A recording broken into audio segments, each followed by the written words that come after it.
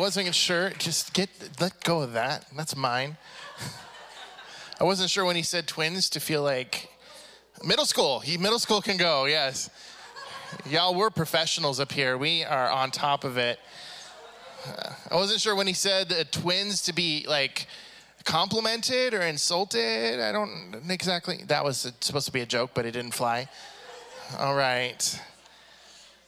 So we are in a series where we're talking about emotionally healthy spirituality. But before we do that, real quick, here at Living Waters, we so appreciate the partnership that we have with this family to continue to do the work of ministry and the kingdom work that we're doing here. If you like and are part of this community and you see what God is doing and you're with us in it, you have the opportunity to continue to give and to help support this church. We don't send the baskets around, but what we do have is we have 2 black boxes on the side, on the back, where you can drop an offering, or you can give online, or you can even text to give to help support the work of Living Waters. If you text any dollar amount to 84321, that is another way to give to this church. So give to this church. In the name of Jesus. No pressure, no pressure. The Lord does love a cheerful giver. That's in the Bible. Don't blame Drew. All right.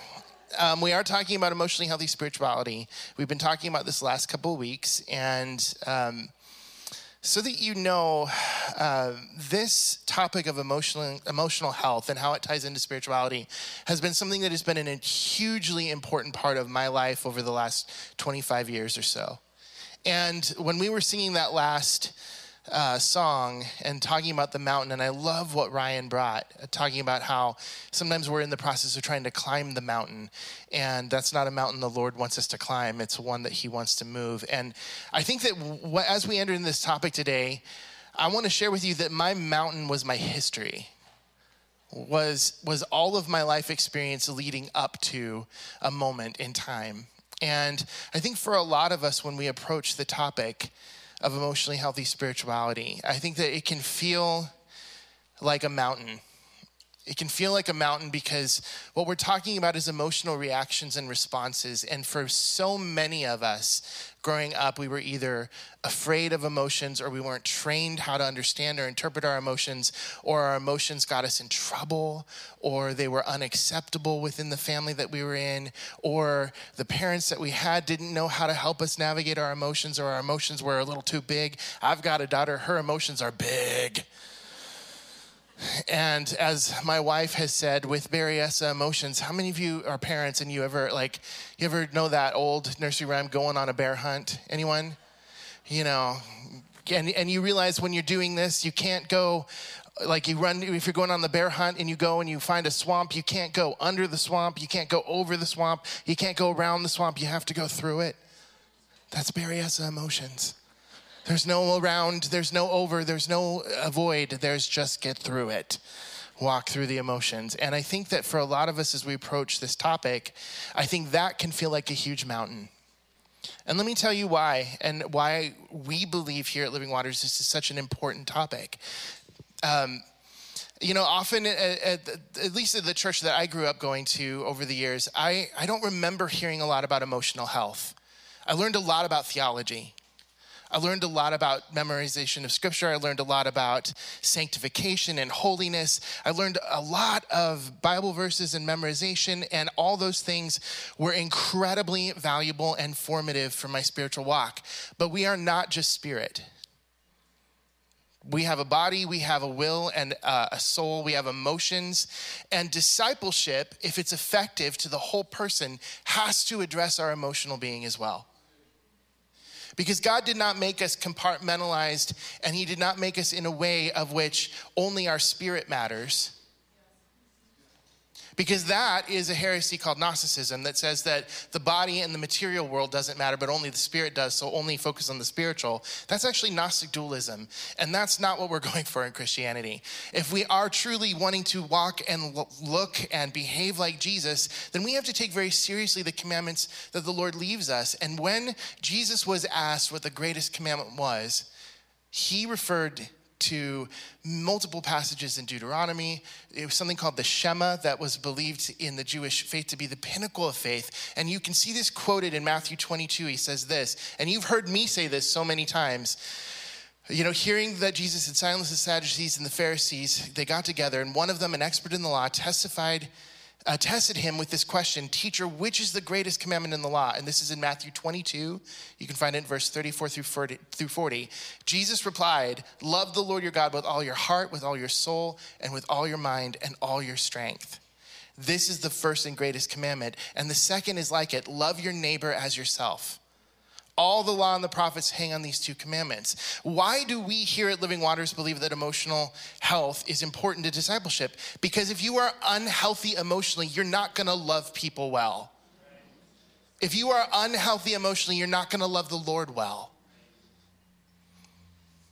And sometimes the lack of awareness of all the things that are going on in our heart and our soul that come out in our emotions or come out in our interactions and relationship, that can feel like the mountain. Because when we're interacting with people, we don't understand where our reactions are coming from. Or we might even sing songs like that very song that we sang today. And internally, as we're singing those words, theologically, we might believe, yes, God can move any mountain. Yes, God can make water, turn into wine. He can feed the 5,000. He can do all these things. But when I'm facing something, I don't necessarily go to the theological knowledge. I might go to the theological knowledge, and then I find this dissonance in my heart because my theological knowledge is running right into my personal experience. And my emotions begin to fight against the spiritual truth that I know spiritually to be true. And I know intellectually to be true because I've studied it and I know it. And I know the character of God and I know the history of God and I know how he works and operates. But my emotions create a roadblock and a stronghold I can't get my life through. Amen? I know I'm not going to ask for a raise of hands who's relating to that, but Mike is back there, and I know Mike and Debbie and yes, and my dad back there and Hope and everybody. We're all like, hey, it's a problem. So what I want to talk about today is I want to talk about the two kind of places where we have to understand the two battlefields. Actually, there's three, but the one is, it'll take care of itself. But the two battlefields that really, as we begin to wrestle through emotional health and try to understand emotional health and how that plays into our discipleship, these two battlefields we have to address. The first and foremost is, I'm going to call it the personal battlefield or the intrapersonal battlefield. It's the thing that's going on inside of me, like all this stuff. So we all have our histories that we walk into our relationship with the Lord and everybody else with, right? Correct? Thank you, Mike. I always love when Mike is in the audience. I'm like, yes, someone's listening. Yeah, thank you, Mike. Thank you. You used to be in the front row, and that was much more helpful to me because it was like, okay. But there's open chairs. Not to call you out in front of everybody, but just kidding. I love that man. When we begin approaching the internal world, this is where it can feel a little overwhelming because first and foremost, for many of us growing up, we weren't allowed to look at our formative years with anything but the lens of gratitude and appreciation. And even if you have a dysfunctional family background, if you have a dysfunctional family or a family where everyone's dysfunctional, it's really hard to be able to identify the things that are hurtful, the things that are painful, the things that are wrong. And it can be even harder to address them because you're existing in a system that is rigged towards dysfunction. And I know growing up, like the last thing, and as a parent, the last thing that I want to do is throw shade or guilt on any parent in this room because to be a parent is to feel guilt. Amen? Like when Susan and I started having kids, we were praying, like, Lord, we know we're going to screw them up. So can you just help us screw them up in a way that makes them quirky and interesting and not dysfunctional? So far, so good. Thanks, baby. I appreciate it. It's weird number one.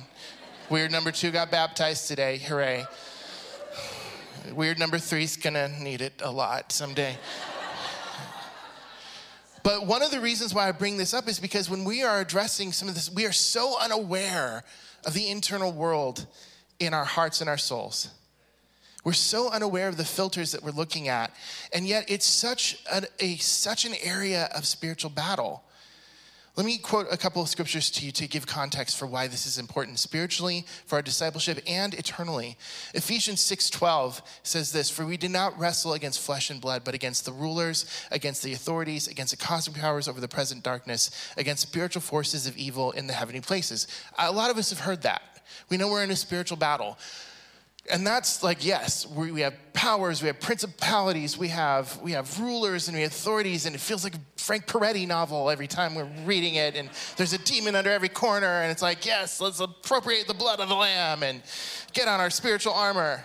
Yes. And 2 Corinthians 10, 3-5, "For though we live in the world, we do not wage war as the world does. The weapons we fight with are not the weapons of the world. On the contrary, they have divine power to demolish strongholds. We demolish arguments and every pretension that sets itself up against the knowledge of God.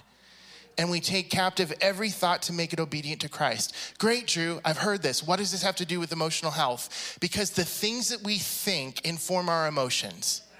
Because the experiences that we have that we don't even know are forming these strongholds or towers in our soul become those pivot points of how we interpret our relationships, how people are treating us, how we respond when people treat us certain ways, where we go when we're feeling sad, where we go when we're feeling hopeless, where we go when we're in pain. All these things are built in these strongholds that are formed through our experiences and our emotion and our relationships. So it is the primary work of spiritual warfare to be emotionally healthy. I'm going to say that again, in case it did not sink in for some of you. It is one of the primary places of spiritual warfare to be emotionally healthy. Now, let me clarify something else. Emotional health and emotional intelligence are not the same thing. Knowing what your emotions are when you have them is not the same as being mature. How many of you can raise your hand and say, "I know people who know exactly the emotions they're having all the time, but they're a train wreck"? I'm going to tell you this right now. I'm very emotive. You can ask everybody who lives life with me. I'm very emotive. I have a lot of emotions. I generally know what my emotions are. But I'll tell you the truth that even when I could tell you exactly I'm angry or I'm sad, I couldn't tell you why. I couldn't tell you what the beliefs were or the strongholds were that were making a certain circumstance or situation make me feel insecure, make me feel angry, make me feel afraid, make me feel whatever it was I was feeling. Being emotionally intelligent and emotionally healthy are not the same things. Emotionally healthy and emotionally healthy people use their emotions and their emotional intelligence to help guide their decision-making processes, leading to more balanced, mature, healthy, and abundant living. They work hard to identify the underlying beliefs and past experiences that influence the emotions that they're having. Rather than just having them and feeling them and responding, they peel back the layers of what's behind the emotion. Yes, I'm feeling this, but why? Looking past the what to see the why. Can I tell you that unless you are able to do that for yourself, you are not going to have the compassion or wisdom or ability to do it for somebody else.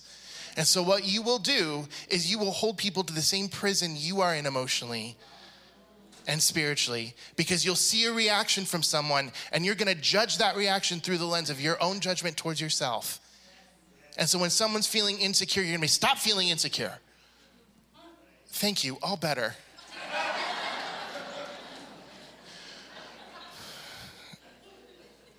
I remember there was a time where I was reacting to something emotionally, and it was all based in history, as most of the time it is. And I was reacting to something, and in all honesty, probably it was this insecure feeling of when I first moved here. I was certain that I would get down here, and they would be like, "Oh, Drew is actually a lot more fun when he visited and went away." Because you guys, I visited down here for 10 years.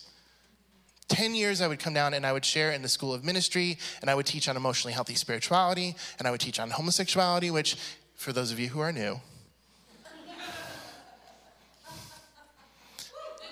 I'm just saying that I don't want to have to continue to repeat myself 9,000 times. And this is actually very applicable because the first couple chapters talk all about the process I'm talking about today of looking past to understand the present and actually take thoughts captive and make them obedient to Jesus. Can I just say this for extra gravy? There is nothing different in sexual brokenness than any other emotional or relational issue. And Jesus' ability to heal or move or destroy or flatten or use that mountain as a foundation is just as real with that as it is with anything else. So if you want a practical example of what I'm talking about today, get the book, for crying out loud. Support your local Drew. Anyway, I was feeling emotionally insecure about something. I was feeling like I'm going to get in here and I'm going to, be going through the motions, and I'm going to be about a year in, and Ryan and Kate are going to be like, this was a mistake. And, I was feeling insecure, and everything that happened that made me feel disconnected made me that insecure flare up. Anyone have an insecure flare up? It's like emotional psoriasis, and you're just like, this is ugly and scaly and it's gross.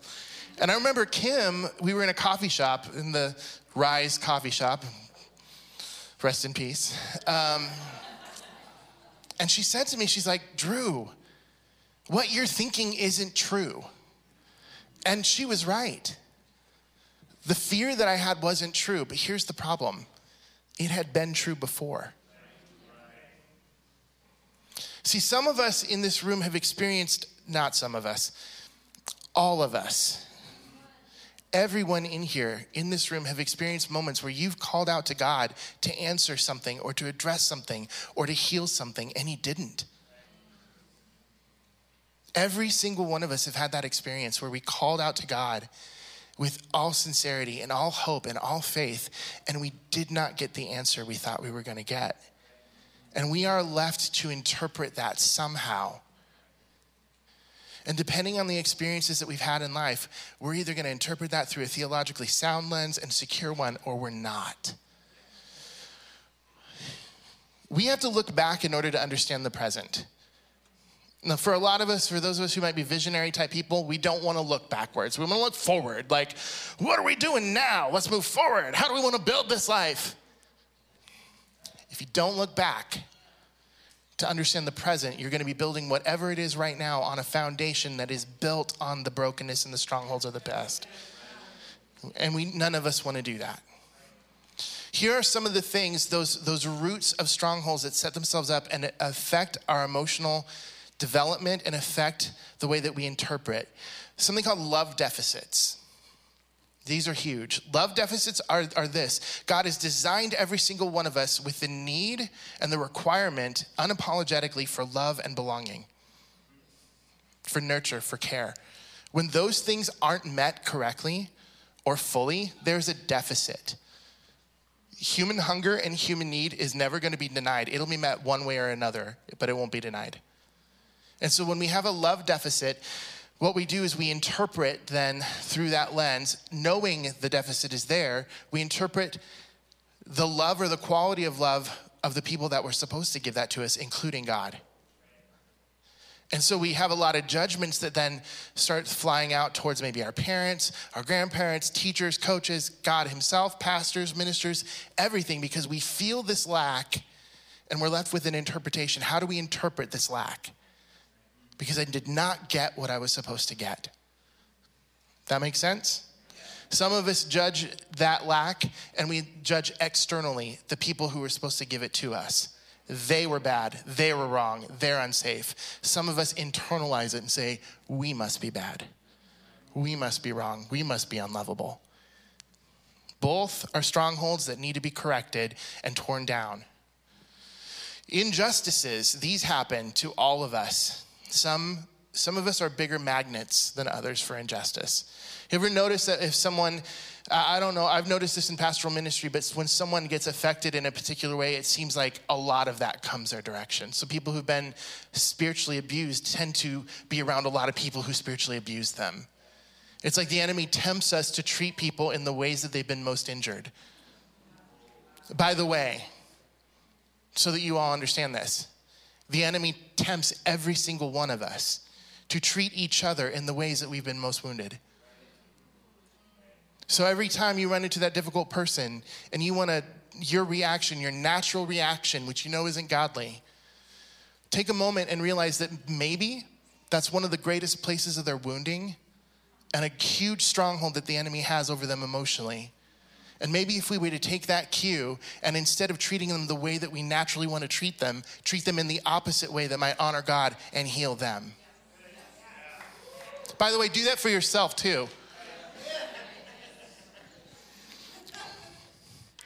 Trauma. Many of us experience trauma. I won't go into that. Generational sin patterns. Generational sin is not just about like spiritual boogeymen. Generational sin plays out genetically in epigenetic expression. If any of you want to understand a little bit of that, learn about ACE scores and adverse childhood experiences and how pain goes down generational lines and patterns of behavior. The devil didn't make you do it. Sometimes literally, genetically, and historically, the pattern set for us, we just repeat. Soul ties, these agreements that we make and relationships that we make that have way more authority spiritually than they should. Where someone has been put as an idol in the place of God rather than God themselves. And honestly, for some of you in this room, you have soul ties you're not even aware of. Because once upon a time you had a relationship where that person became your everything. And maybe you crossed some physical boundaries. You certainly probably crossed some emotional boundaries. And that relationship might still have echoes in your life today. There may be a tie that you've made, a bond you've made that the Lord himself would like to break so that you don't operate unhealthy anymore. Is this making sense so far? And I'm running out of time. So that in that personal responsibility realm, we have to go backwards to be able to go forward and understand. So one of the tools that I want to give you, a very specific tool. There's something in this book, and if you have not gotten this book, please get this book. There was one tool that was super revolutionary for me. It was called The 10 Commandments of Your Family of Origin.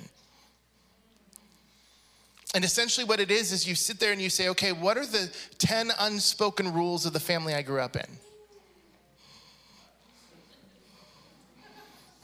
Oh, this is going to be fun. Just hearing the, oh no. Yeah. We have these rules that we operate within that we don't even understand that are happening. And honestly, any married couple, they're bringing in their unspoken 10 rules, and their spouse is coming in with unspoken 10 rules, and they're forming like 45 of their own. They don't even know they're building. And down the line it goes. But when we start to look at our life and our upbringing, and this is not all bad stuff. Sometimes it's very good. And honestly, can I tell you that Satan is so good at taking good things and manipulating them for the bad? Every time that we are in here trying to wrestle through something that's become religious in an unhealthy way, that is a good thing that the enemy turned for bad. Why do we not have the 10% tithe in this church? It's not because giving 10% is bad. By all means, give. I don't know if you heard me earlier, but give. Give. If you want to give 10, that's fantastic. 20 is even better. 45 is a minute. Just kidding. All that to say, that's not a bad thing, but the enemy takes good things and he manipulates them into feeling like bad things. Like I know so many families I minister to where the parents were fantastic parents who had godly standards, but the enemy took those standards, which were never devoid of grace or love, and the child interpreted them as pass or fail or performance. I'm loved when I perform well, and I'm not when I don't. So we have to look back to begin to understand what has formed us today.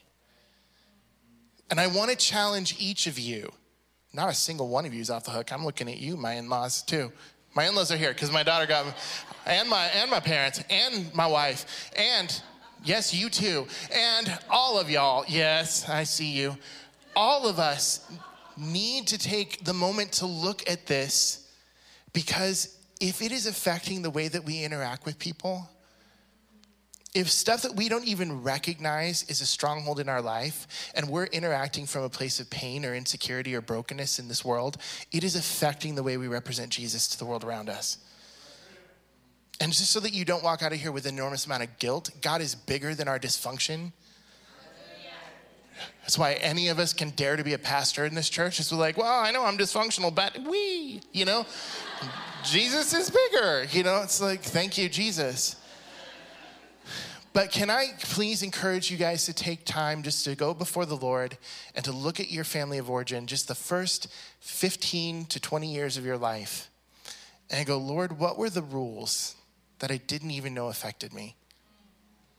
Lord, what are some of the things that I was supposed to get in this experience that I didn't? And can I tell you something? Chances are, if you didn't get something in your experience, one of your parents didn't either. Which leads us to the next phase that I'm going to talk to y'all about. It is one thing to go digging in our past and finding all the things that went wrong. And can I tell you that if you stop there, it's going to be a hard life for you. Because what that can do when we start to begin uncovering deficits and injustices is we can get really pissed off, which is an emotion that the Lord is okay with. Anger is okay. In our anger, don't sin, but anger is okay. Anger sometimes is that indication that there's something wrong or a pain or a wound there. Anger can be instructive. That pain can be instructive. But if we don't begin to practice repentance and forgiveness and reconciliation, then we're going to be in a world of hurt. Let me break a few of those down real quick. Oh, Lord Jesus, the time. Let me break a few of these things down, and then we're going to ask the worship team back up. So first things first. Repentance. Inevitably, when I began looking in the past to see where I was and looking at my history and looking at my development, there was so much pain that was in our family of origin, and way before even I was around, there was so much pain. And when I began looking at that, it is so easy to begin to assign blame. It's so easy to begin to get entitled and get offended and get into this hopeless place. Because not only does it feel like, how dare, and poor me, but now what, Lord? Because that can feel like the mountain too. Of when you begin to realize everything that wasn't done right or all the pain that is there and thinking, what do I do with that mountain?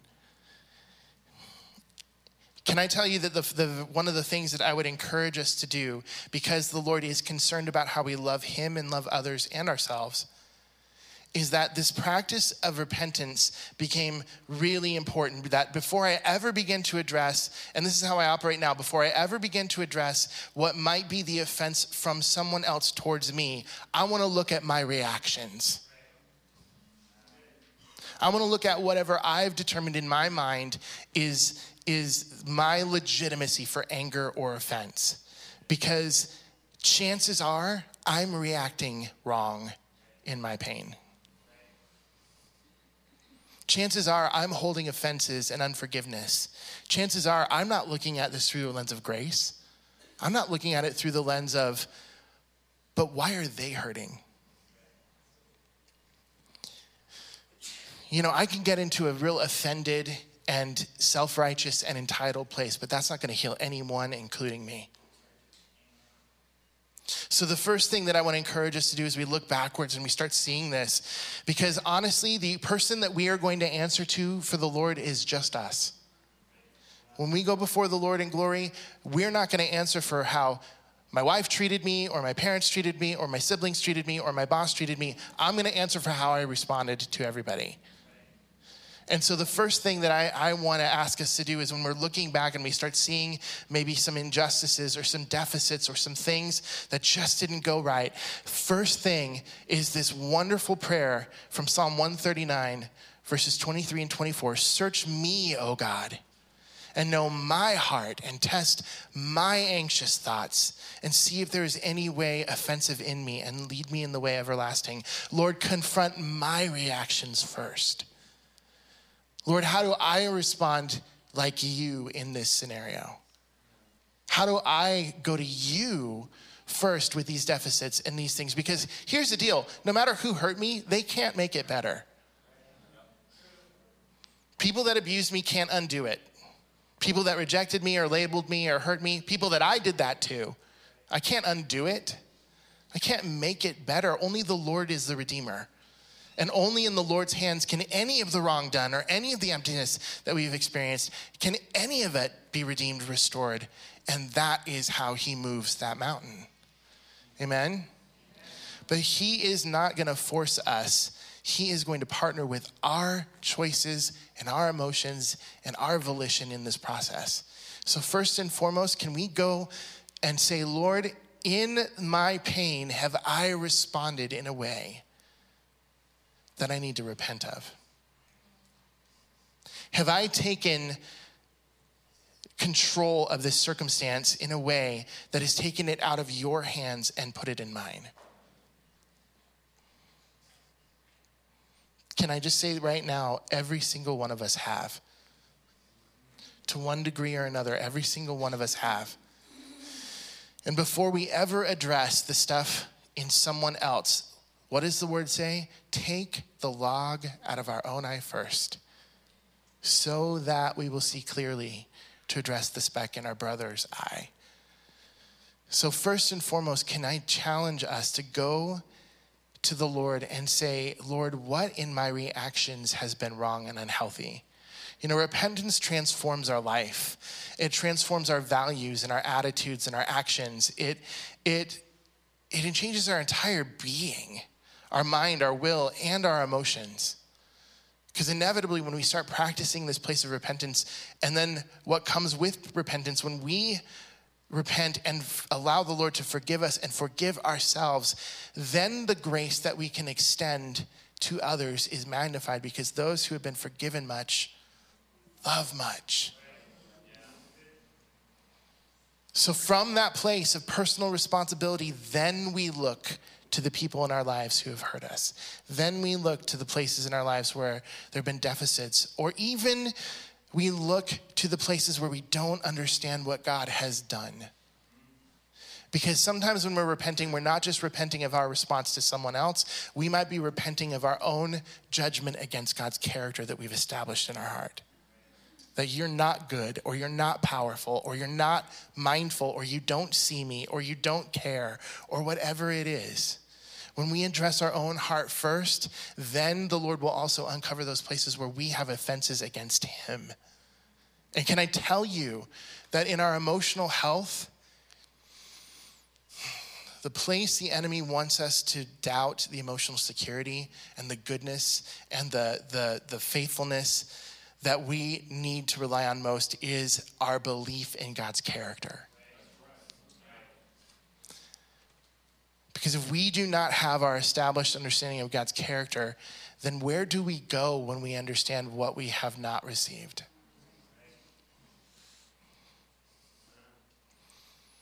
When we work on this repentance and we get to forgive ourselves, then we can begin extending forgiveness to other people.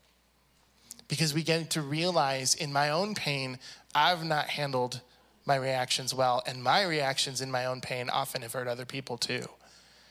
I'll tell you this, when I was younger, and you can, again, read all about it.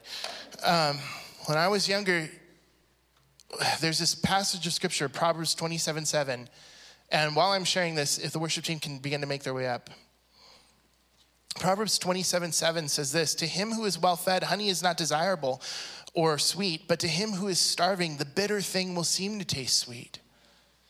And so in my own brokenness, I began going and doing things and getting in relational dynamics with people and doing stuff that was actually really super unhealthy, but it was ministering and feeding a place in my own heart. And when I did begin to address that with the Lord and repent myself, what I began to understand is in my brokenness, I hurt and used other people. I certainly didn't start out with that mentality in mind. None of us do. But nevertheless, if I was honest with myself, in my brokenness, I spilled my brokenness out on other people too. And when I got to that place of humility to understand, God, it's not just the people that have hurt me that need grace, it's me. I need grace. I need to repent. I need healing. So when you're in that spot of personal responsibility, somehow when you start approaching the things that other people have done, you just have way more of an open hand of forgiveness. Because you're looking at things through a lens. not of pride or self-righteousness, but of true humility. Okay, so extending forgiveness to those that have hurt us can be incredibly hard. And primarily for the biggest reasons, like I said before, those strongholds that we've set up in our heart and mind that lead us to interpret how God will respond, like, is God for us, not against us? And what do I do? Do I just let go of this thing that hurt me so deeply? How many of you ever struggled with that? Where you have been, raise your hand high if this is you, where you have come to a place where you know the Lord is asking you in spiritual maturity to let something go, but the question in your mind is, God, but what about me? Raise your hand high if that's been you. Come on, friends in this, come on, friends. Listen, my in-laws again, I see your hand down here. I want to see it up here. Can you all recognize this is not, the enemy is not creative. He takes us all down the same way. We're going to sing a song and we're going to continue to worship. And I don't want it just to be a moment to sing words and check out. The song we're singing is called A Sound Mind.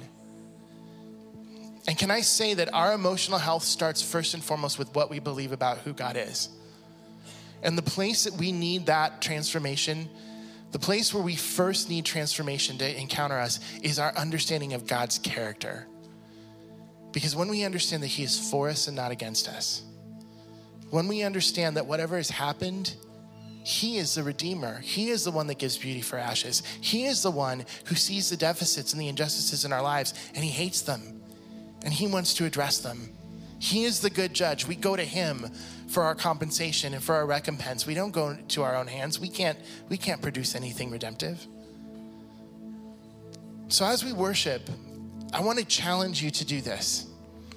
Pray that prayer from Psalm 139. Search me, O God, and know my heart.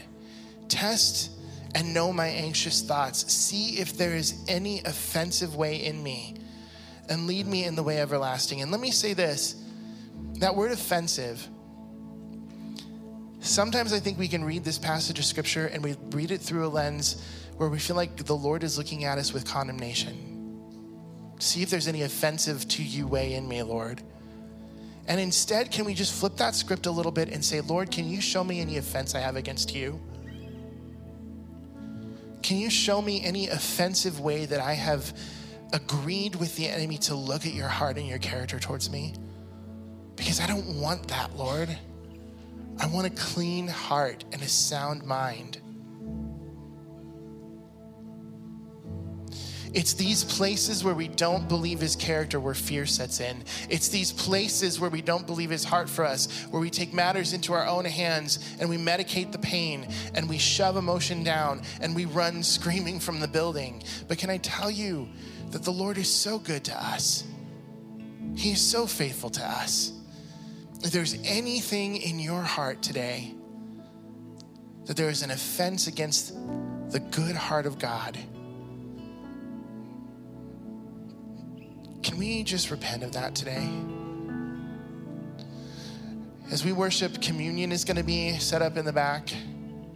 The very physical example that Jesus called us to do, to remember his broken body, broken for us, his blood shed for the forgiveness and purification of sin, that he has come not just to purify, redeem, and restore the sins we've committed, but also the sins committed against us.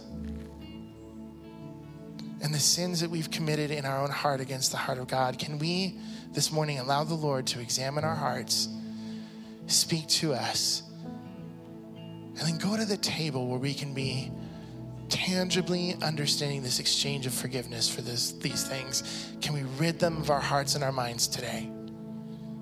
Amen. So do this for me. It's a little easier to be engaged if we actually are engaged. So please stand. And as the worship team leads us, let the Holy Spirit lead you. Amen.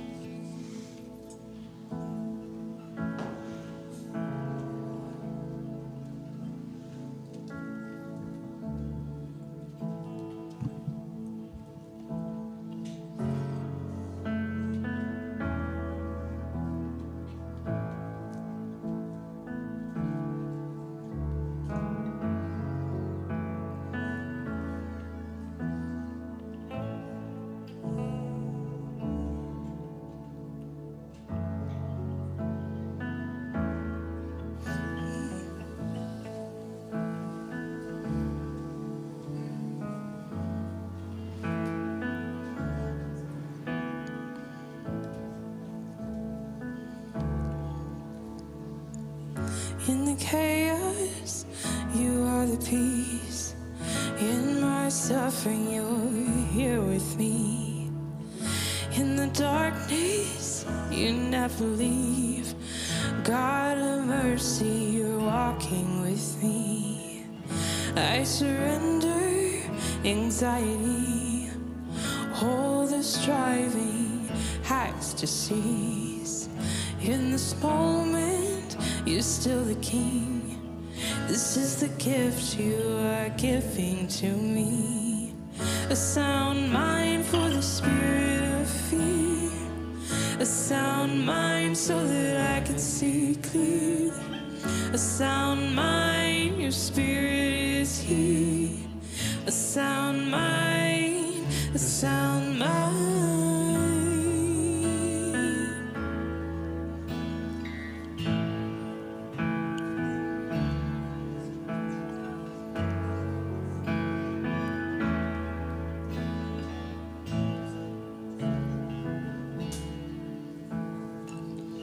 There's a table where we meet in the presence of my enemies. I will listen and I will feast on every word you are speaking to me. I remember who you are. You're my fortress and my God. I will stand in authority. In Jesus' name, all this darkness will flee. A sound mind for the spirit of fear. A sound mind so that I can see clearly. A sound mind, your spirit is here. A sound mind, a sound mind, a sound mind for the spirit of fear. A sound mind so that I can see clearly. A sound mind, your spirit is here. A sound mind, a sound mind.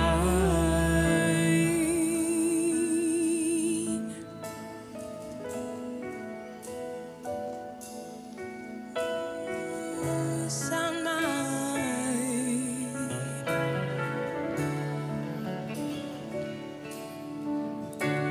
You saved, healed, delivered me. Jesus' blood wash over me. Command my soul awake, arise. Use each breath to prophesy. I prophesy. You saved, healed, delivered me. Jesus' blood wash over me. Command my soul awake, arise. Use each breath to prophesy. I prophesy. You saved, healed, delivered me. Jesus' blood wash over me. Command my soul awake, arise. Use each breath to prophesy. I prophesy. A sound mind for the spirit of fear. A sound mind so that I can see clearly. A sound mind, your spirit is here.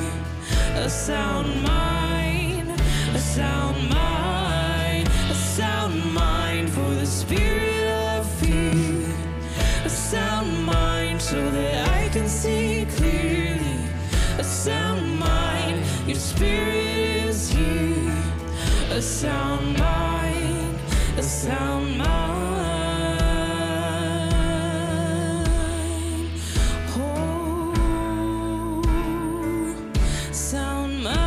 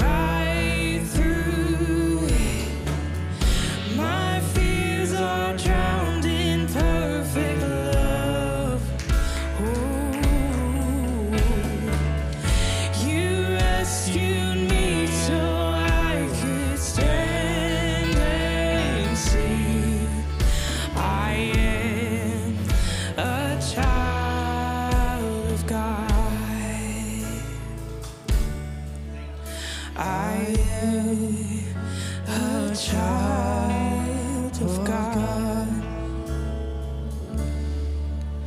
I am a child of God, and you've given me a sound mind for the spirit of fear, a sound mind so that I can see clearly, a sound mind, your spirit is here, a sound mind, a sound mind, a sound mind for the spirit of fear, a sound mind so that I can see clearly, a sound mind, your spirit is here, a sound mind, a sound mind, a sound mind for the spirit of fear, a sound mind so that I can see clearly, a sound mind, your spirit is here, a sound mind,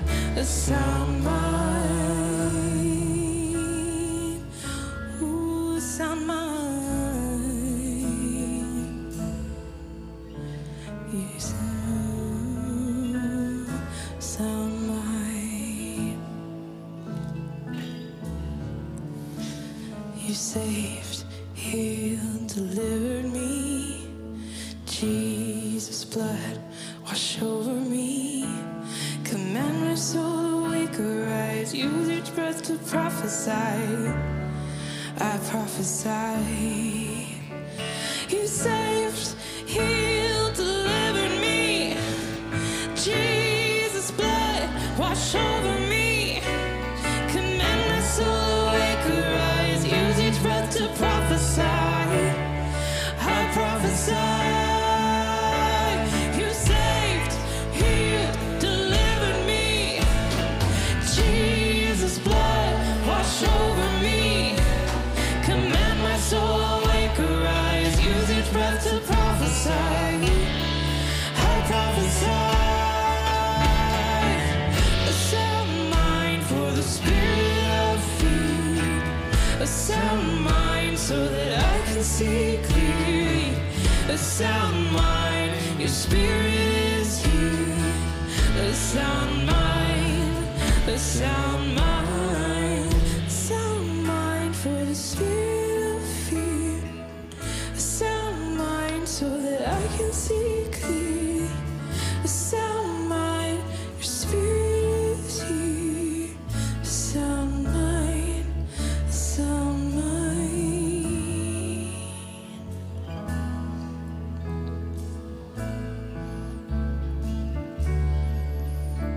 Oh, a sound mind.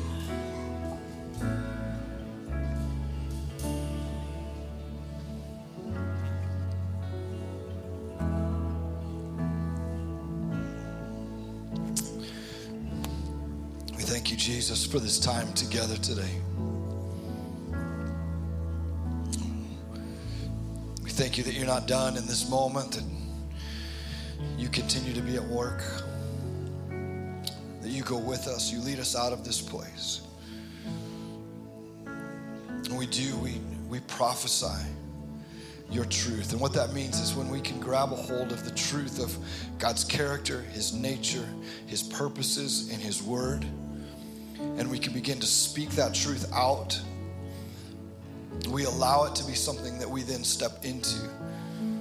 So that's what we're doing today, is we're just declaring the truth of God, his character, his nature, his purposes, his intentions, his redemptive work, the power that is alive in us as we've given our hearts and minds and lives to Jesus.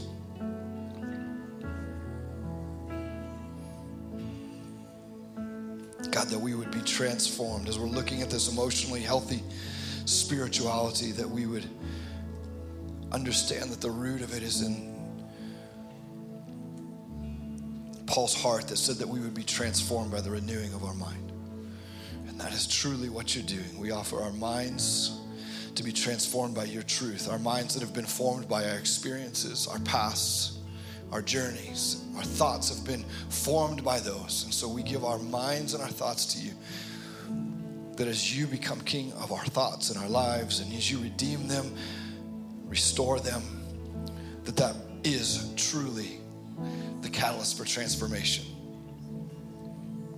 We love you, Jesus. We thank you for every heart and life that's here, that's on the stream, that's been with us today. We ask that you would continue to do this work that you're doing in us, that it would spill over into every life and every community that we encounter. In Jesus' name we pray. Amen. Amen. Awesome. We love you guys. Thank you for joining us. I want to give you a next step. And this is specific for men in the house, because the ladies have an emotionally healthy journey that they're on in a class that they're already doing, and that's already partway through. But men, we are starting a head to heart class group for men. Pete's going to be heading that up. Pete.